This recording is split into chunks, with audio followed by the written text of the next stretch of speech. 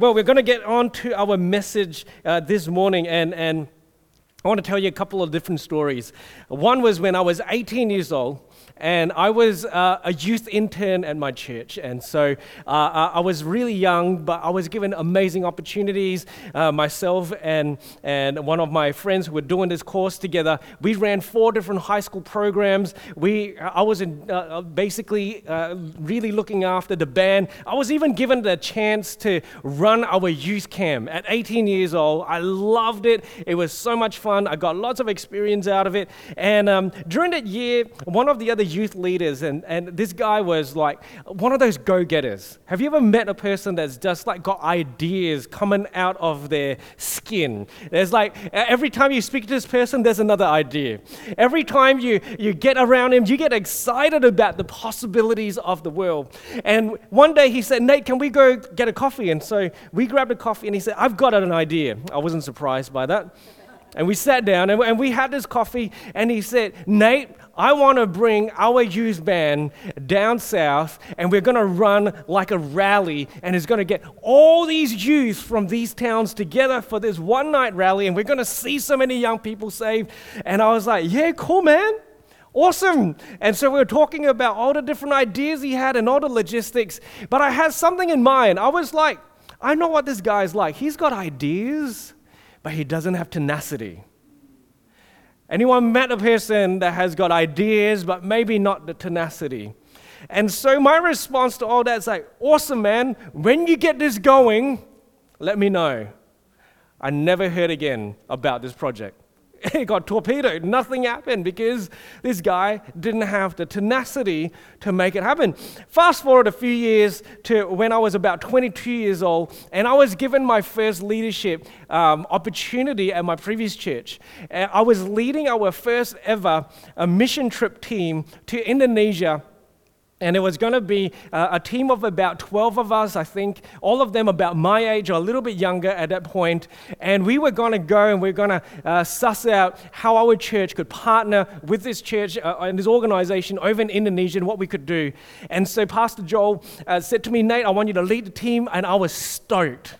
I was born ready to lead this team. Everything, I was waiting for an opportunity. And so when it came, I was like, "Yep, awesome." And so one of the first things I did was to list out all the things that we needed to do. And I came up with some of the solutions that I thought would work really well. One of the issues is that all of us being young people, we had different financial capabilities. And this trip was going to cost a bit of money. We would need to buy airfares. We would need to pay for accommodation. We would need to get resources ready.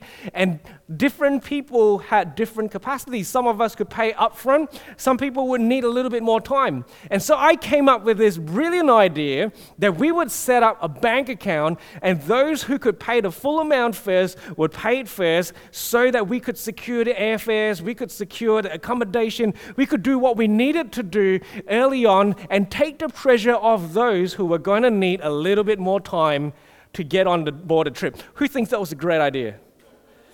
Well, some people thought it was a great idea. Most of the team didn't. In fact, I was the only person on that team that thought it was a great idea. Why? Because we actually knew each other, and some of the people were not financially strong for some reasons. It wasn't like we were with random people and we didn't know their spending habits, or their spending or saving habits. We knew these people, and there were people that were uncomfortable with prepaying for some people who might never stump up the cash for this project. And so I thought tenacity is what I need right now. And so I pushed on with this idea. I kept telling them, "Come on, we're going to do this. We're going to do this. It's going to be fine. Everything's going to work out." You know, even those who were not as financially capable, in fact, those who struggled financially said, "Nate, this is a terrible idea." But you know what? I was a good leader because I was a tenacious leader. And we pushed through. My dignity was saved. And I know I say this a little bit callously. I don't mean it that way. But my dignity was saved because of the Bali bombings. And the mission trip was canceled. But even before then, the team was on the rocks because my tenacious leadership meant that people were sidelined and they felt like they weren't being listened to. So I tell you 2 stories. One of a leader with no tenacity, one of a leader with too much tenacity. When does tenacity actually work? How do we know whether being tenacious is the right response to the situation? And this morning I want to go to a Bible story that honestly is probably slightly obscure. We don't really use this passage much because the authors don't really tell us a lot of stuff about how we are meant to see this. But when I read this, God put something on my heart. You know, this series on Strong Hearts, we've been talking a lot about this race that God has got us on. And this is a story about a race. And it comes in 2 Samuel chapter 18, verses 19 to 33. It's a long passage. I didn't put all the scripture on because it would just be a lot of words on the screen. I've only put a little bit. I put the start of it on because we're going to unpack this in a moment. Let me read this to you quickly. Then Ahimaaz, the son of Zadok, said, "Let me run and carry the news to the king that the Lord has delivered him from the hand of his enemies." And Joab said to him, "You are not to carry news today. You may carry news another day, but today you shall carry no news because the king's son is dead." Let me just give you a little bit of context as to this passage.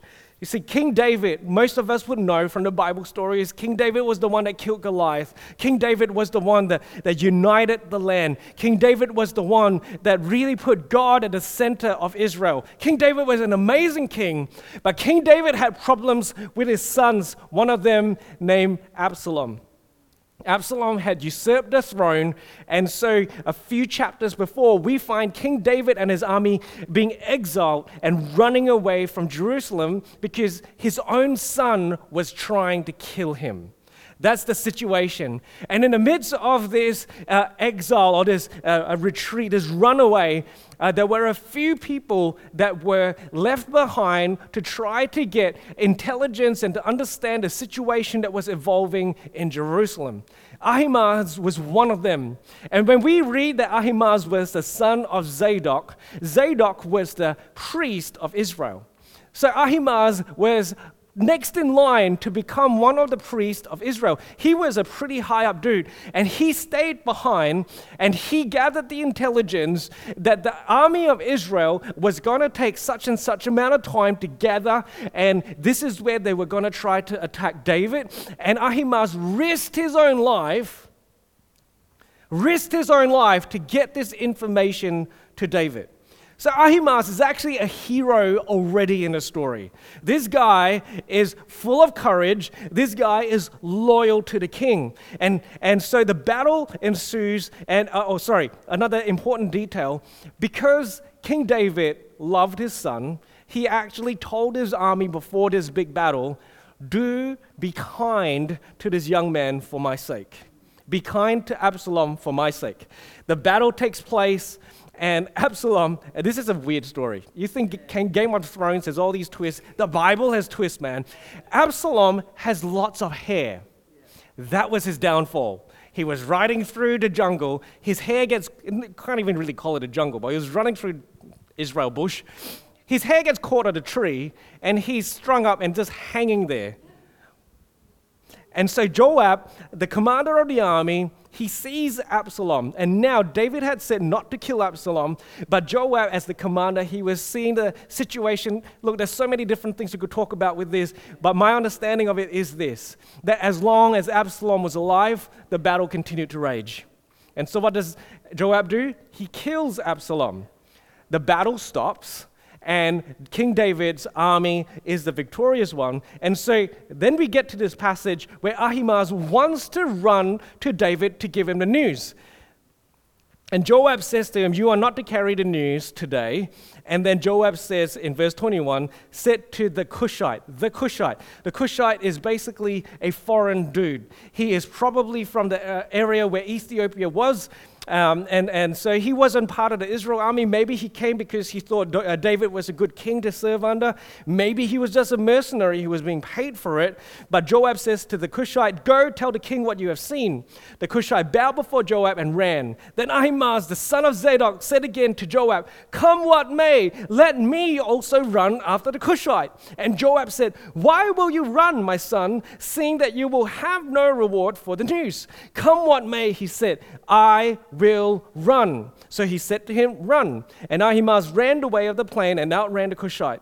Verse 24, now David was sitting between the two gates, and the watchman went up to the roof of the gate by the wall, and when he lifted up his eyes and looked, he saw a man running alone. The watchman called out and told the king, and the king said, if he is alone, there is news in his mouth. Why would he say that? It's because if the whole army was retreating, there would be a whole bunch of dudes running back. Because there's only one dude, there's probably news. Okay, where did I stop? And he drew nearer and nearer, verse 26. The watchman saw another man running, and the watchman called to the gate and said, see, another man running alone. The king said, he also brings news. The watchman said, I think the running of the first is like the running of Ahimaaz, the son of Zadok. Isn't it interesting that Ahimaaz was known for his running?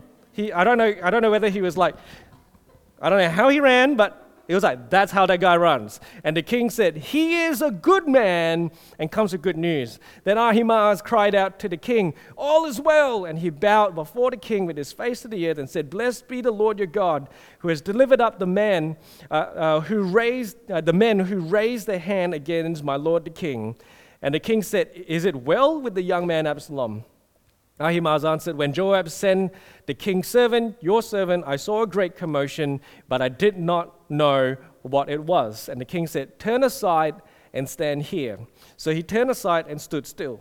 And behold, a Cushite came, and the Cushite said, good news for my lord the king, for the Lord has delivered you this day from the hand of all who rose up against you. The king said to the Cushite, is it well with the young man Absalom? And the Cushite answered, may the enemies of my lord the king and all who rise up against you for evil be like that young man.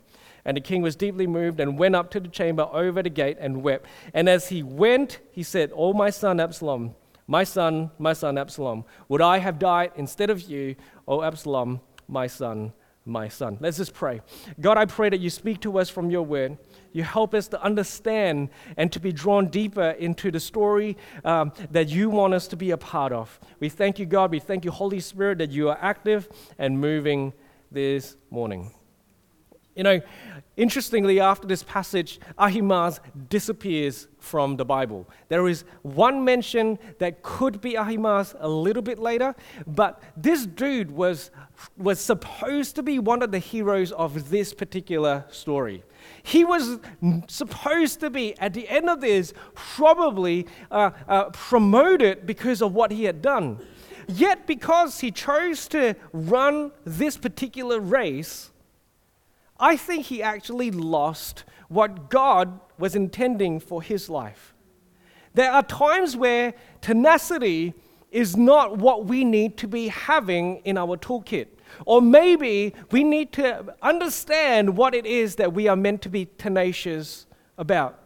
And I believe that Ahimaaz missed it. See, when we get back to the start of this passage, verse 19 to 23, if we can put that up on the screen, Ahimaaz comes to Joab and says, let me run and carry news to the king. Now, the Hebrew word for news, as you can see at the top there, is actually the word kind of like gospel, is good news. See, Ahimaaz had observed this battle. He saw that the king's men had won the battle, and he immediately thought, this is good news. And so he wants to bring this good news, this gospel news, this news that God has delivered David's enemies into his hand. He wanted to run with that good news. But in verse 20, we find something interesting because Joab says to him, you are not to carry news today. Even though in English we see news and news, the second news is a different kind of news. This second news is kind of just like a neutral news report. There is nothing good about it. Joab understood that this situation was not straightforward. Even though David's army had won the battle, David was also going to grieve the loss of his son. Ahimaaz seemed to be a little bit one-eyed, maybe a little bit, I don't know, he just did not see what was truly going on. But one thing that he did have is tenacity. And so even though Joab had gotten the Cushite to run this race, Ahimaaz still comes to Joab and says, come on, let me run after him. Now this is a little bit silly.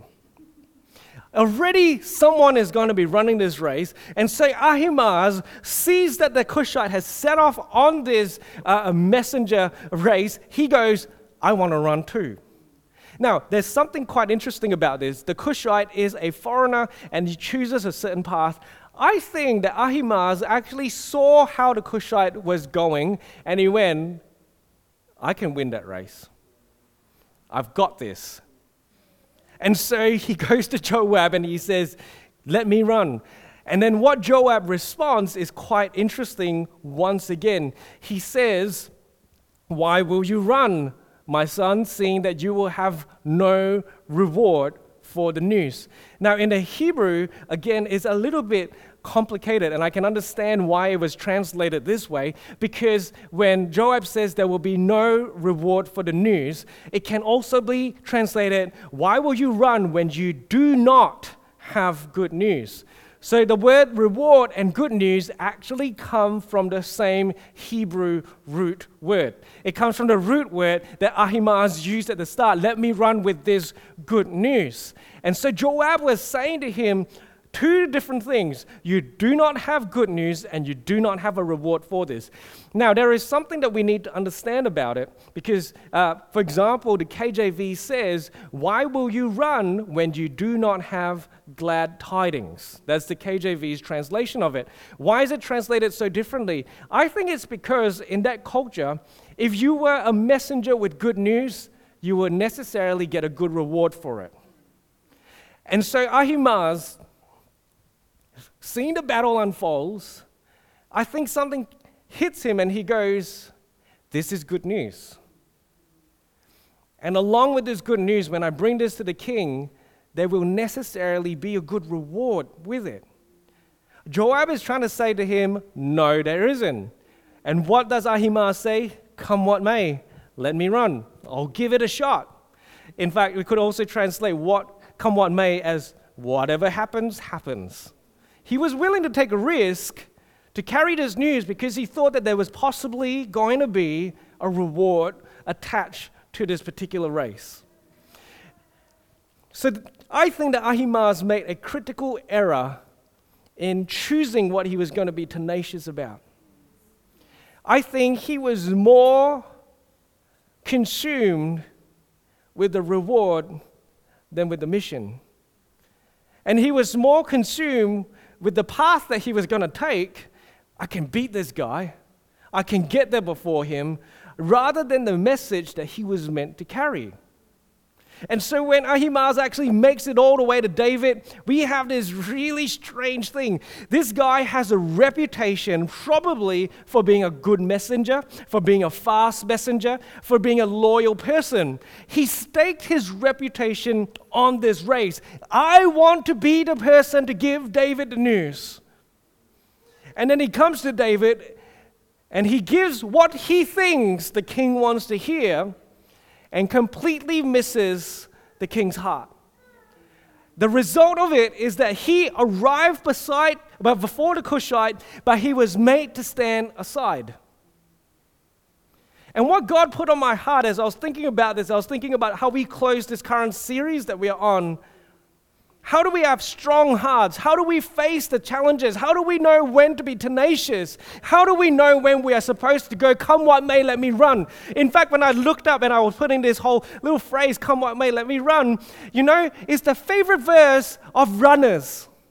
As they're about to go for a competition, if you're a Christian runner, you find a verse that will motivate you, come what may, let me run. But it's taken completely out of context because this wasn't meant to be a race that this guy ran. And it was the wrong race because he missed the king's heart. See, King David was more consumed with what happened to Absalom than what happened to his army. King David was more consumed with what happened to his son, the outcome of the battle. He was more consumed about his son than any of the other troops. Joab knew this, and so he still chose what was possibly best for the rest of the people, but King David was still conflicted. And as we run our race, we don't have a God or our king, if we can call him that, who is conflicted and has got all of these different things that he's balancing. I believe that our God is a God of love and he's a God who is just. I believe that our God knows what is best. And what it means for us is that the more we understand God's heart, then we know what race we are meant to run. Some of us are running races that we are not meant to run. Some of us are putting in the energy and fighting with others to run races that get us to be stood aside rather than to be running races that actually do something in what God is planning. Some of us are getting to the king and we are saying to the king, look at me, look at all that I've achieved, look at all the promotions I've got, look at all the cars that I have collected, look at all the clothes that I've worn, look at all of these things. And the king is saying, well, what about this? You know, there's a story that Jesus tells. It's a parable of the goats and the sheep, and it's the day of judgment. And he comes to the sheep and he says to the sheep, he says, well done, you guys. When I was hungry, you fed me. When I was naked, you clothed me. When I was thirsty, you gave me a drink. And the sheep don't even really understand. And it's like, when did we do this for you, Lord? And the Lord said, when you do this for the least of my children, you did for me. The same thing happens to the other lot of people, the goats. And God said, when I was hungry, you did not feed me. When I was thirsty, you did not give me a drink. When I was naked, you did not clothe me. And they say, when did we see you and not do this? You see, there is something that we need to understand. God has a mission on his heart. And we are being judged is probably a bit of a strong word, but we are being judged. That's a story of the Bible. We are being judged according to whether we are fulfilling that mission or not. God actually looks and he says all of our deeds are laid bare before the Lord. And he looks at those things and says, see, the truth is that I don't think that there are many truly lazy people on this earth. I don't actually, I've met a few, but the vast majority of people I know, you're working your absolute tail off. You're trying to be as tenacious as you can be. But the question that we have to ask ourselves is, are we being tenacious about the mission that God has given to us? Or am I being tenacious about the mission that I want to have? See, I think that when I was being tenacious with this mission team, I was not being tenacious about what God wanted. I was being tenacious about the promotion that could come my way. I wanted to prove to my leadership that I could be a good leader as well.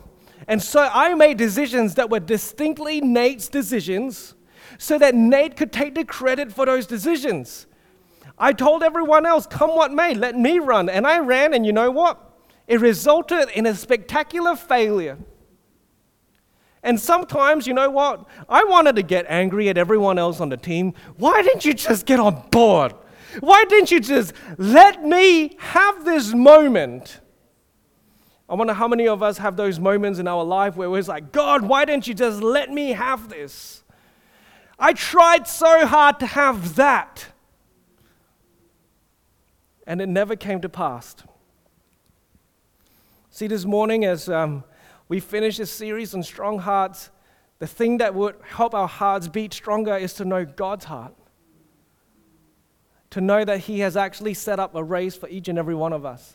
Last week we used this passage in Hebrews 12 verse 1, and it says, therefore, since there is such a large crowd of witnesses, since we are surrounded by so great a cloud of witnesses, let us also lay aside every weight and sin which clings so closely, and let us run with endurance the race set before us.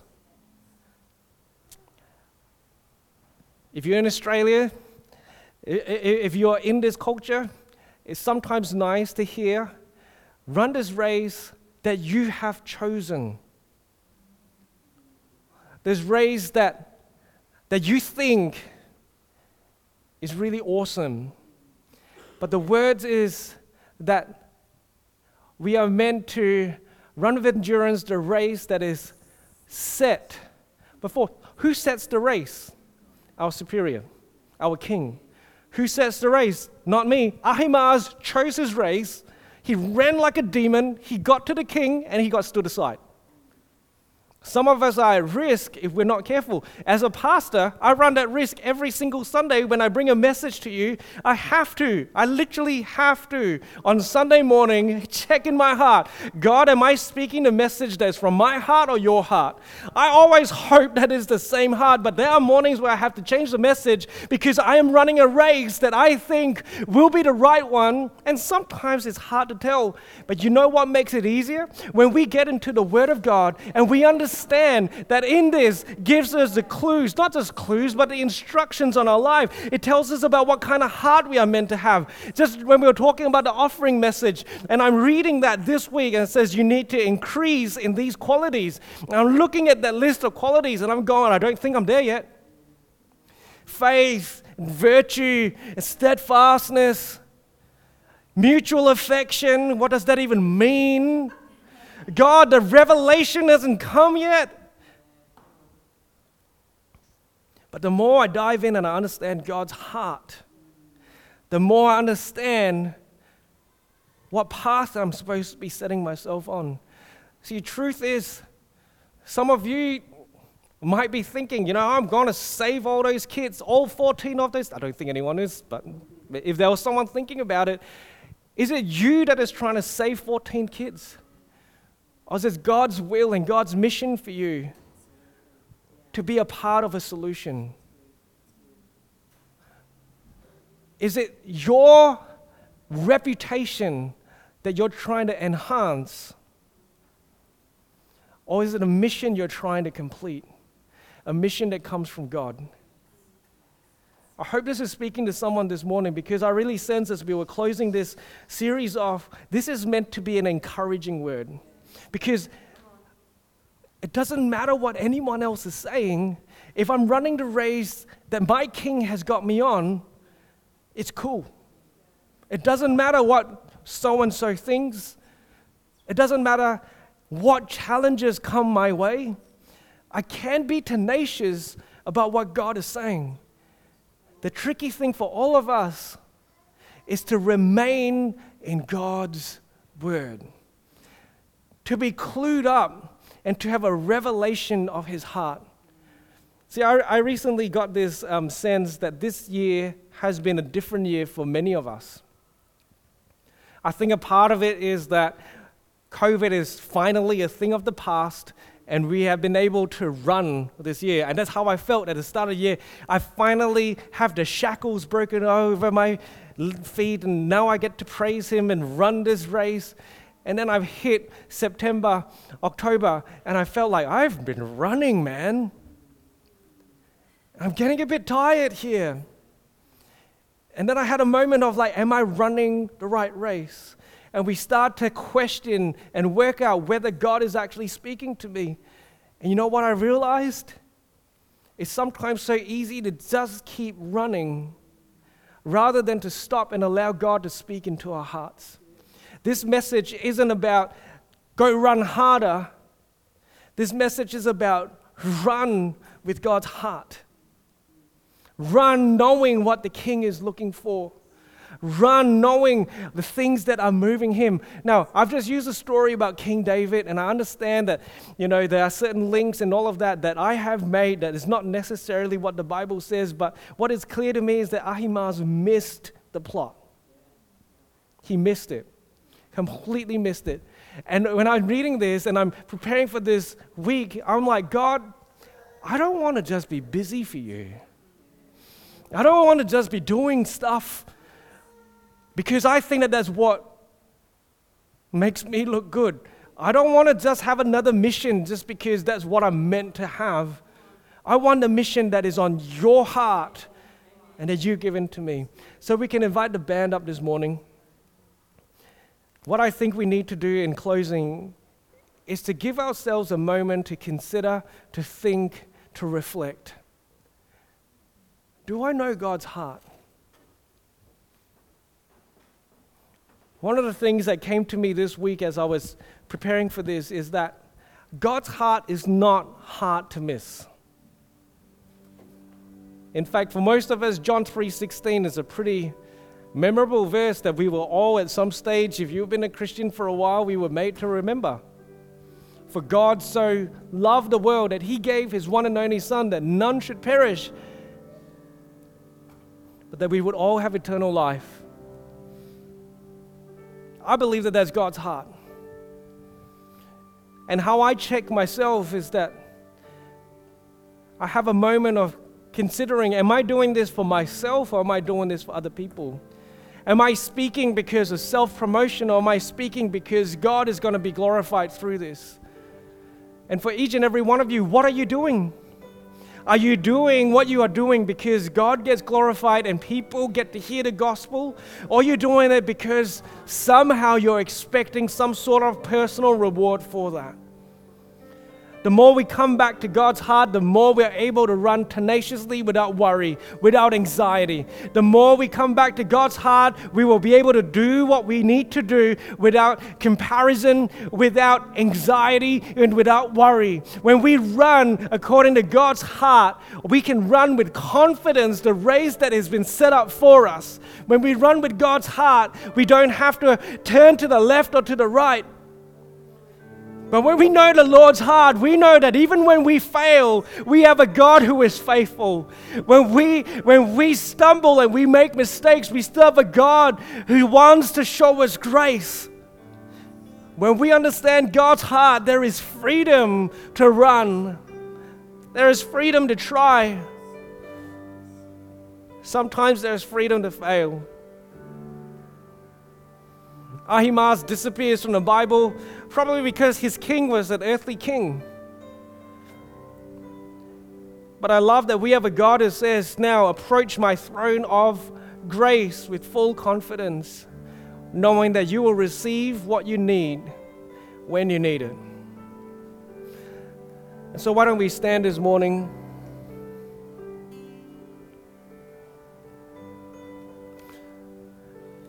I'm going to close our gathering and I'm just going to pray for every person here. But if you feel like God is speaking to you and you are getting once again a revelation of God's heart, stay. In fact, if you want prayer, why don't you come forward and we will pray with you. Pray that God reveals. Maybe right now you're in a place and you're kind of questioning whether you have heard God's heart, whether you know God's heart. Maybe this is a moment for you to come back to what God is saying about you, about your life, about what His plans and purposes are. If that is you, why don't you stay or why don't you come forward? But let us not leave this room until there's a sense of, I am running the right race. I'm running with tenacity what God has got in His heart for me. So dear Jesus, I pray, there's so much need in this world and there's so many things that we could do. There's so many options in front of us, but I pray to God that you highlight to us the race that we are meant to run, the race that you have set up for us. I pray that we run with perseverance, we run without hindrance, we run with tenacity. But God, where there are things that have creeped in for all of us, where maybe self-promotion or self-preservation even has crept in and we are trying to run that particular race, I pray that we would be able to realign and to remember your heart and what it is that you are wanting to do. So I thank you, Jesus, and I pray this in your name. Amen.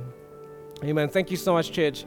Like I said, the band will lead us in this song. If you want to just wait with God for a few moments, please do that. If you want prayer for anything, please come forward.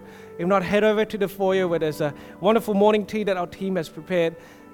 And make sure that you check out the compassion stand as well and see if God's got His heart for you on that table as well. Thank you so much, church. We hope you've enjoyed this week's message. Follow us on Instagram at The Live Church or on Facebook at Live Church Perth. That will give you all the up-to-date information about what's happening in the life of our church. Thanks again for listening. God bless.